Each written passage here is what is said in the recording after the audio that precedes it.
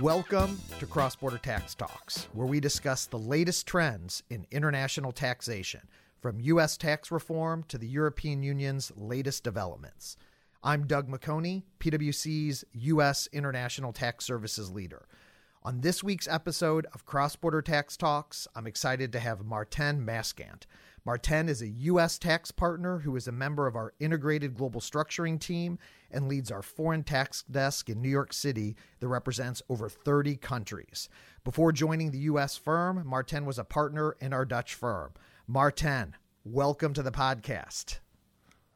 Thank you, Doug. Great to be here. Well, we have spent a lot of time on the first 5 episodes, Martin, focusing on U.S. tax reform, and a lot of stuff obviously going on in the U.S.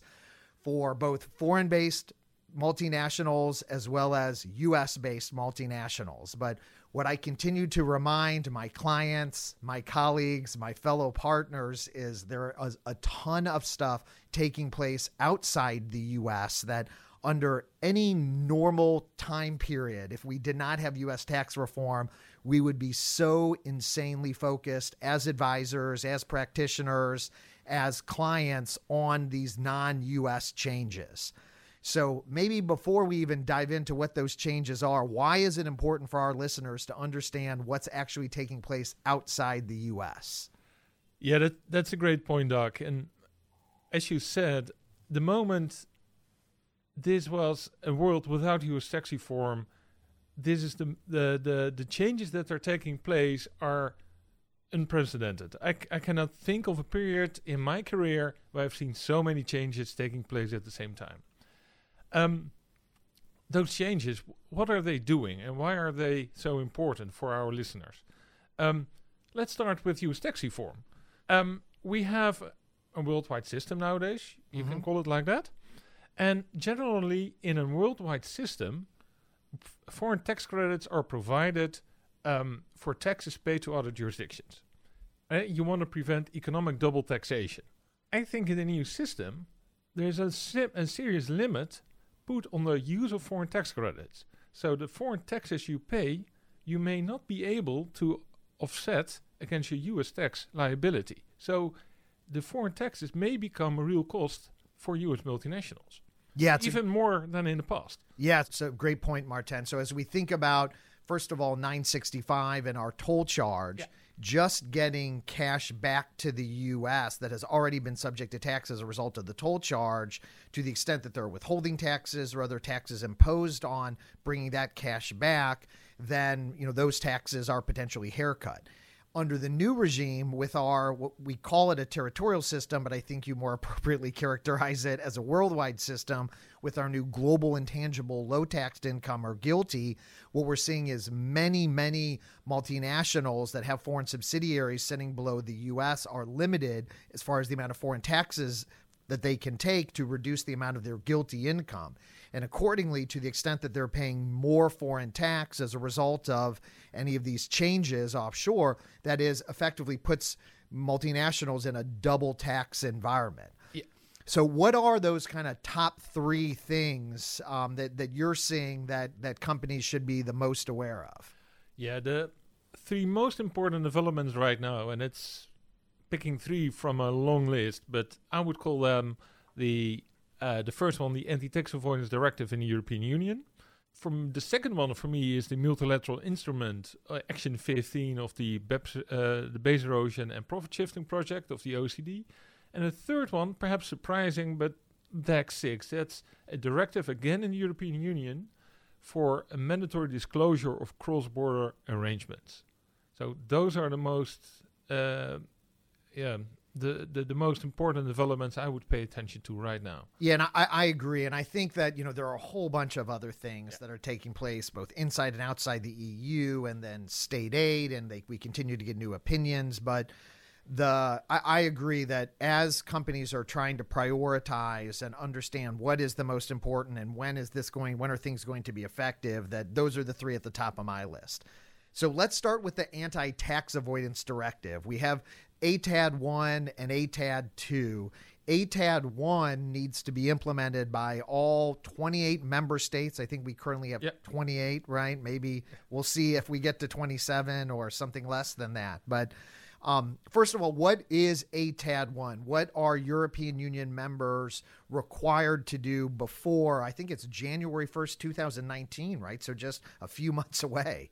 Indeed, Doug. It's a few months away, and then the European Commission and with that the entire European Union made it mandatory for the 28 states to implement rules which will introduce CFC legislation in their domestic rules. So controlled foreign corporations. Exactly. Yep. Our 30% EBITDA limitation in the US, 163J, the similar kind of rule, but then in Europe. So limiting interest expense just across the board, and similar to the rule that we now have in the U.S. with U.S. reform, but that needs to be applied across all 28 member states. And really, there are some states that already have some interest limitations, but this is going to create theoretically uniformity across the EU.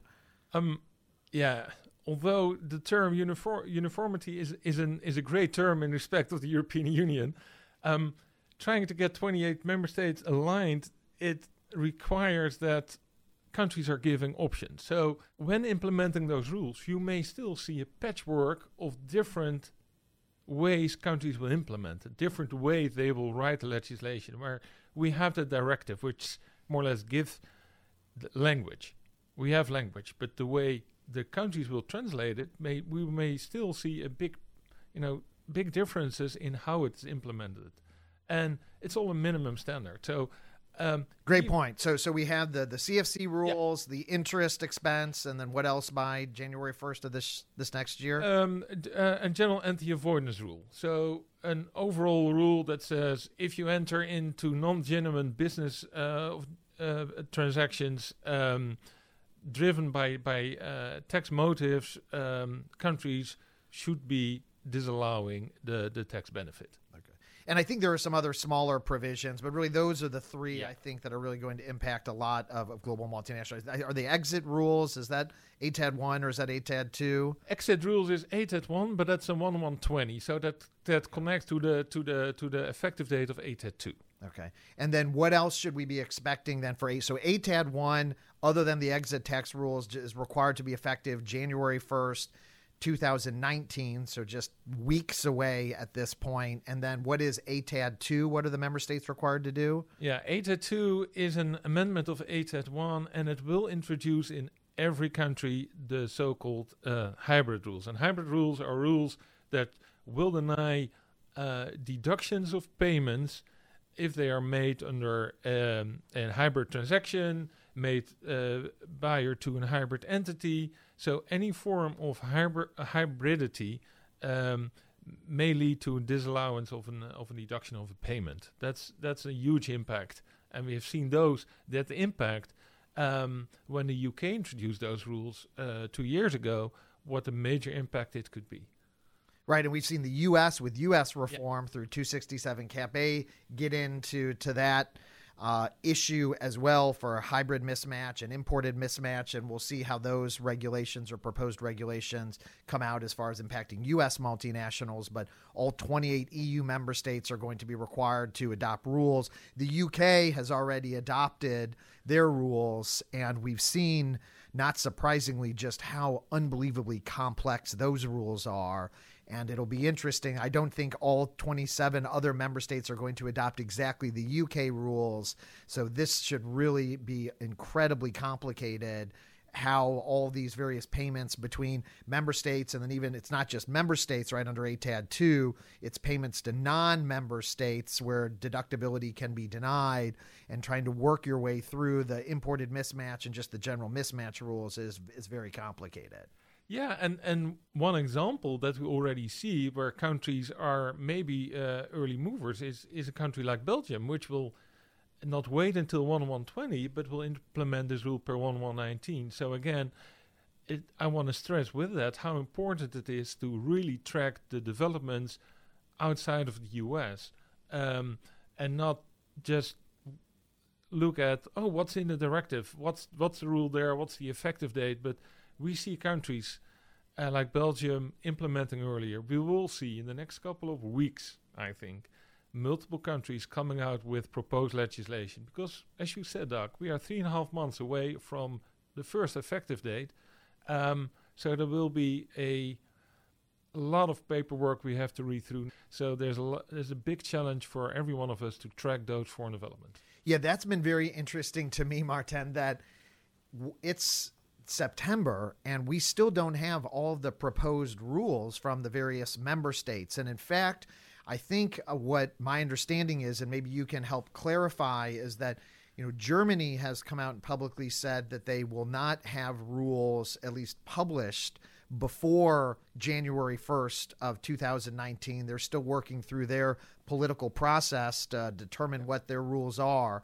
And, there are a number of companies that have subsidiaries underneath Germany. It is obviously a huge economy. And, whether a U.S. multinational acquired a German subsidiary or that had foreign subsidiaries, or a German subsidiary that had a bunch of cash and then invested in other foreign subsidiaries. So the CFC rules will impact any country where you have foreign subsidiaries below. But so I understand that the Germans said that they're not going to get rules out by January 1st, but they still plan to have rules that are effective, which means that we may end up with some retroactive rules for Germany. And can maybe shed a little bit of light on that? Are we going to see that in other countries? No, luckily Germany is, I think, one of the exceptions within the European Union. I think most countries will not allow their legislation to have real retroactive effect, except in some particular circumstances. But I think most countries will see the final rules somewhere by the end of December. So I think by now we do have experience how it looks like if a tax reform is signed somewhere in December. But so many countries will do it second half of December, and Germany hopefully the only exception to come out in spring next year with retroactive effect. So I'm not too worried too much about other countries, but Germany is a big one. Yeah, absolutely. Huge economy, impacts a ton of different various types of taxpayers and clients. Let's spend just a couple minutes on the CFC rules, because the OECD, when they had suggested that companies or that countries adopt CFC rules, there were a couple of different options. I think they call it option A and option B, and there's some complexity and confusion. Frankly, I still get kind of mixed up between what is option A and what is option B. Can you maybe shed a little bit of light on that? Because I see a lot of references in various tax articles to option A and option B. Yeah, sure, Doug.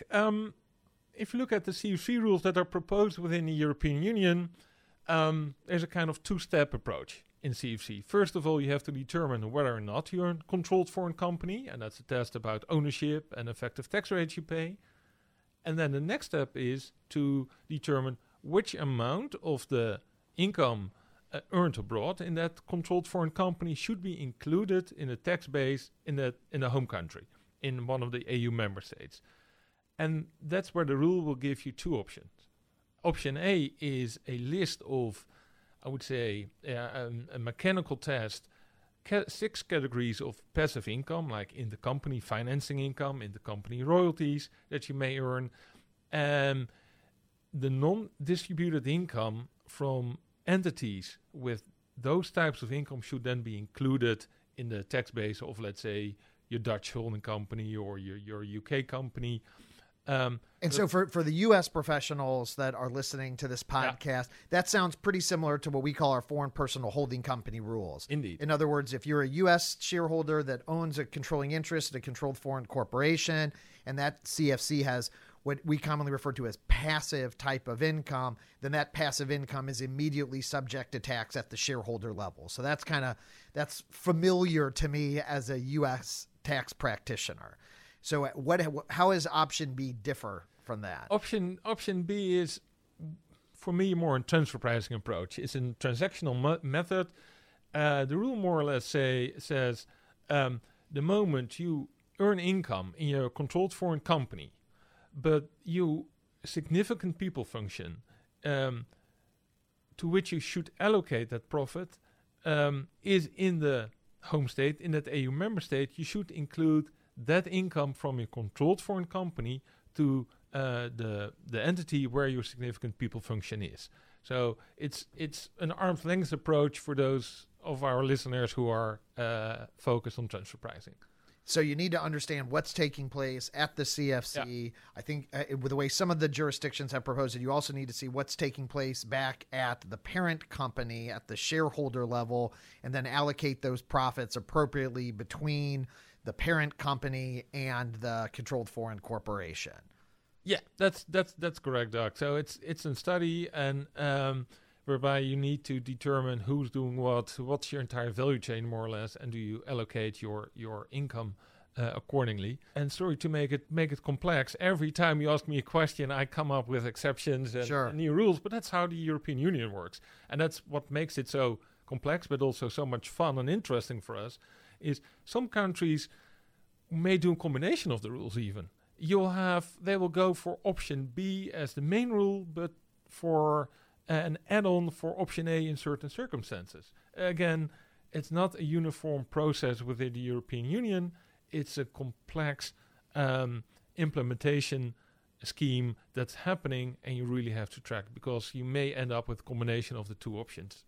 And you have to figure out, what does that mean? Right. We've already seen a little bit of that, because the UK is ahead of its time, if you will, particularly with respect to the hybrid mismatch rules. And what we saw was, as part of that process, and that's a couple years old at this point, right? Or I guess so, a couple years old. Boy, how time flies. That the OECD had recommended certain type of hybrid mismatch arrangements, and then the UK studied it and adopted rules that even expanded beyond what the OECD had originally suggested. For example, to include branch structures. And then the OECD went back and adapted and changed their proposed framework, right, for others to use as they're changing their rules. And so it'll be interesting to see, as the CFC rules come in, as the interest limitation rules, as the GAR, what every jurisdiction does, and then how other jurisdictions are influenced, and whether it could potentially change some of the EU and or OECD's recommendations. Indeed, and we saw it already with Australia, which is, of course, not EU, but they introduced their hybrid rules. They piggyback from the UK rules, but give their own nuances to the rules. And in general, what we can also expect is, when the EU countries will implement those rules, they will write rules, and not every country will get it right the first time. They may look and learn from each other. Hey, what kind of rule did you add on, or what's the nuances you did? So it's not a one-time implementation, but we may see changes continue in the next couple of years. So what do you recommend, just focusing on ATAD, what do you recommend for our listeners to do? I mean, holy cow, we're just a few weeks, months away to make major changes with respect to holding companies, financing companies, these structures that were built, frankly, oftentimes for U.S. multinationals under a system that's even no longer relevant. What are you advising taxpayers do between now and January to get ready for ATAD? Yeah, really step up the strategic planning you do. And what I mean with that is looking at your structure. Is my structure still fit for purpose from both a U.S. perspective, but especially also the non-U.S. perspective? Do you have holding companies in your structures where, if CFC rules may kick in, you have to include income of those controlled foreign companies held by that holding company, with financing structures perhaps somewhere down below? What's the impact of 30% EBITDA rule, for instance? And of course, the hybrid rules that we just talked about. Every payment, and do not only think about interest and royalties, but payments for cost of goods sold. Start an assessment where you may see a big impact of those new rules kicking in, and see what are the changes you may want to make to mitigate that impact, because it's really important to understand what's happening before you're stuck with a high tax bill in your foreign structure without the possibility to get any foreign tax credits here in the US if you're not careful. Yeah, and so for those public companies that have projected rates, I know a number of us have been very focused on the U.S. tax implications. But you're right. If all of a sudden we end up paying more foreign tax as a result of the CFC rules or denial of interest expense, because of the new system here within the U.S. and a potential inability to be able to take foreign tax credits or be limited in the ability to take foreign tax credits, those additional foreign taxes just go straight to the rate. All right, so let's move on to the multilateral instrument. So help me. I mean, treaties are complicated enough, Martin, that we now have this multilateral instrument that applies across jurisdictions. So help me unpack, like, what is the multilateral instrument? And then maybe we can talk a little bit about, well, why are these changes so important, and particularly the limitation on benefits provisions, which has people so worked up? Sure, Doug. So what is it? It's an instrument developed by the OECD to implement part of their base erosion and profit shifting measures in treaties. So it's an overall instrument through which countries can amend their existing treaties at once. So there's no need for countries to renegotiate their existing treaties one by one, which was a process which would take much time to make those changes effective. So there's a big layer which will put over existing treaties with new language, with anti-abuse measures, which will impact all existing treaties. So it allows a country to effectively ratify, if you will, or whatever process that they need to go through in their particular jurisdiction. And instead of negotiating one by one, whatever countries have also signed up to this multilateral instrument, and depending what boxes they check as far as which provisions that they apply, then, you know, one country can effectively change dozens of its own treaties through one signature, right, or one process to get that adopted. Yeah, that's correct, because the instrument itself is a big menu itself, full of options and reservations. A couple of mandatory rules in there, but countries can simply pick the rules they want to see in the treaties going forward, and then say to all the treaty partners, "That's what I want to change." And then every treaty partner can do the same, and that's how.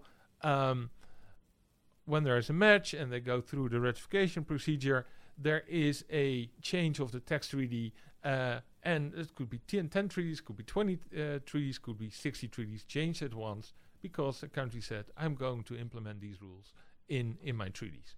So it's mid-September. How many countries at this point-ish have signed on, and when do these new treaty provisions potentially come into play? Oh yeah, that's now we come into the real fun stuff. It's complicated. But be aware, 86 countries already signed up for it, and we expect during, I would say, the rest of the year, early next year, another 6 to 10 countries at least to sign up. And no, the US did not sign up, but think about 80 plus countries. That's, I would say, any important jurisdiction our listeners do business in. So they signed up. They listed the treaties, they listed the provisions they want to have, and then those countries need to ratify the instrument, because in the end it impacts treaties, so they have to go through domestic ratification procedures. But be aware, it came out 1.5 years, almost 2 years ago. 86 countries signed up, and we already have 9 countries who ratified it. If it's ratified, your question also is, okay, fine all those rules, but when will they become effective? Now, there's a complicated timeline, but to give you the short answer is, some treaties will be affected for withholding taxes per 1/1/19 already. Again, less than 4 months away. And then you have other things like capital gains exemptions or other treaties. That's 1/1/20 most likely. We expect that the majority of the countries will have ratified it in the next, I would say, take it 6 to 7 months, meaning that most of our treaties between those 86 countries, so there's a lot of treaties, will be affected 1/1/20 the latest, and some already 1/1/19. So again, that gives the pressure on the time. Yeah, so you mentioned withholding taxes. So a lot of particularly U.S. multinationals with our new system of, whether you want to call it our territorial system or as the way you characterize it, I think more appropriately, our new worldwide system, think that they can just bring cash back now because it's been subject to tax as guilty, and that which has not been subject to tax can come back with our new dividends received deduction. So withholding taxes become very important on distributions up through chains, right? And one of the things within the multilateral instrument is this new provision within the limitation on benefits provisions that is a principal purpose test. And if a principal purpose of that holding company was to take advantage of the treaty, then you may not qualify for the treaty.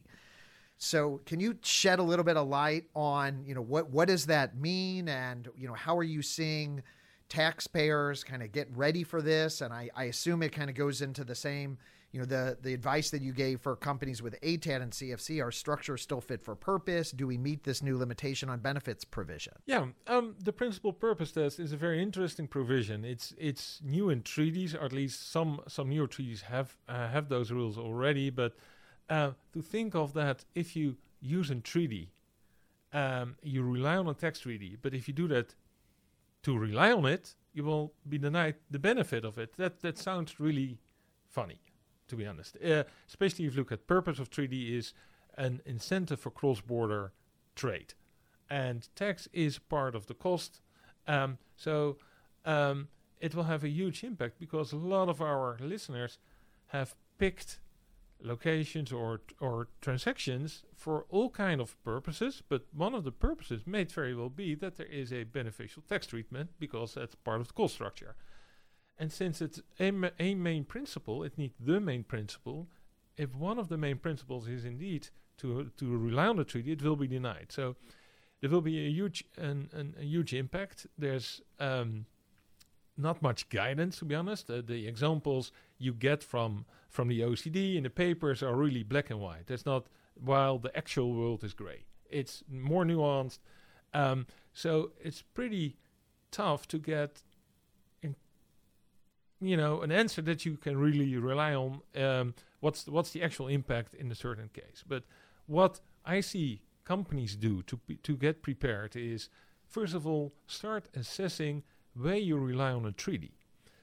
Start considering why did we enter into the transaction or arrangement? And because, first of all, the rule has no grandfathering for existing structures, it just will apply on existing structures. So you have to perhaps go back in your files and think, okay, why did we enter into this transaction? And what was the business purpose of it? Was it an acquisition? Was it we wanted the protection from bilateral investment treaties? All good reasons, but you have to think again, what are all the reasons why we entered into this transaction, and not only look at your file as, for instance, responsible for taxes. What are the tax consequences? It's the bigger picture you need to know.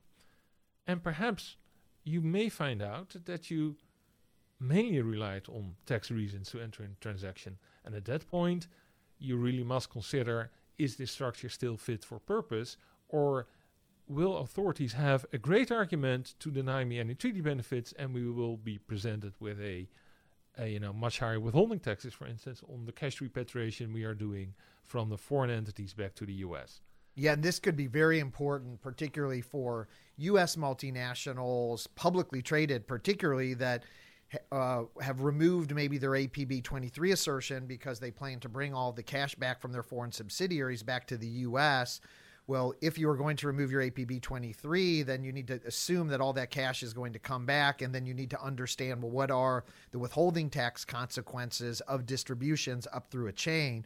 And obviously, if you do not meet treaty benefits or do not get treaty benefits because of these changes to limitation on benefits provisions, then that could significantly impact your rate if you have removed the APB 23 provisions. And so, I just think, again, because there's so much stuff going on outside or with U.S. tax reform, that these really important issues that are taking place outside the U.S. could really impact a number of our clients and a number of taxpayers. Yeah, great point, Doug. And especially if you think of it that when countries sign up and ratify it and deposit the instrument of ratification with the OECD, you can say that's enacted law, perhaps. And when it's enacted law, even when it's not effective, you have to take that into account if you are working through your provisions for your accounts, perhaps, especially on those dividend payments. So this is something all the listeners need to pay attention to.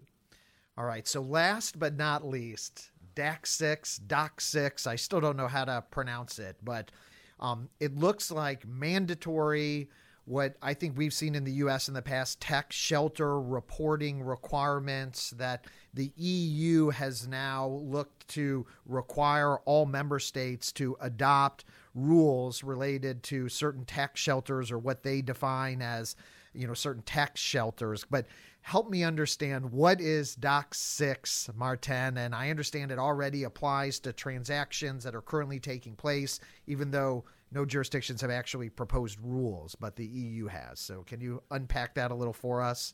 Yeah, of course. DAC 6, it's an amendment of an existing directive on administrative cooperation. That's where the letters come from. But the rules that will have to be implemented by all the 28 member states again will require intermediaries, and intermediaries like tax advisors, like PwC, accountants, perhaps lawyers, banks, to disclose any cross-border arrangement where the EU is involved. So it could be EU to non-EU, EU to EU, with the local authorities if that cross-border arrangement meets certain hallmarks. And those are, the hallmarks are thought to give an indication that's a potential aggressive tax planning structure. So those are the rules. The effective date that you mentioned, Doug, the rules need to be adopted in countries by 1/1/20. Filing, the disclosure of the transaction need to take place on somewhere mid 2020. But the period over which need to be reported, that's already started. It started on June 25th of this year. So we are already in the middle of a period where whatever you do in the EU, you have to check as an company, but also as an intermediary, to see whether or not that transaction meets the hallmarks, and then it needs to be reported. You have to track what you're doing right now and to be prepared to file it in 2 years from now. And what's fascinating to me about this, Martin, is that as we know from our experience with ATAD, both ATAD 1 and ATAD 2, and what we discussed earlier, each jurisdiction could adopt rules differently, right? They may tweak the definitions or the language within the hallmarks that define what type of transaction needs to be reported. So both advisors as well as taxpayers need to keep track of transactions that are taking place currently for rules that we don't even know exactly how they're going to be written.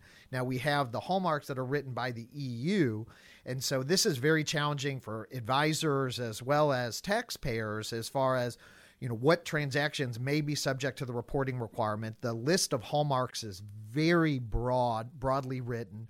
So transactions, for example, we are just taking advantage of losses, may be required to be subject to these particular rules. And so, it's very challenging, I think, for both taxpayers and advisors as far as keeping what we're supposed to keep track of and then what we may have to file, potentially, 15 months from now. And exactly. And that's why we say we have to be very conservative in our approach right now. Since we don't have the final rules, you don't want to miss out on a transaction to be reported. So you want to track more or less every transaction, which, of course, is in the crosshairs of the hallmarks, but where you could, even those transactions where you can think, is this yes or no in the crosshairs of the hallmarks? And one add-on for our listeners, although it's mandatory disclosure by intermediaries, but if your intermediaries have legal privilege or you're implementing structures yourself, companies need to disclose. So there is a disclosure anyway taking place. The question is only by who is the intermediary? Is it a company? And then you have to figure out in which country you have to disclose. But you have to disclose. So the overall picture is keep track of all the transactions you're doing right now with the European Union and going forward. And in 15 months from now, it's a bit longer. It's August 2020. You have to report it, and all the time you have to track on whatever you do and make sure you have the list that need to be reported. Well, I'm certain, Martin, we'll revisit this as we get more rules and guidance from the EU on DAC 6, because this is something that's going to really impact everybody across the globe who interacts with the EU.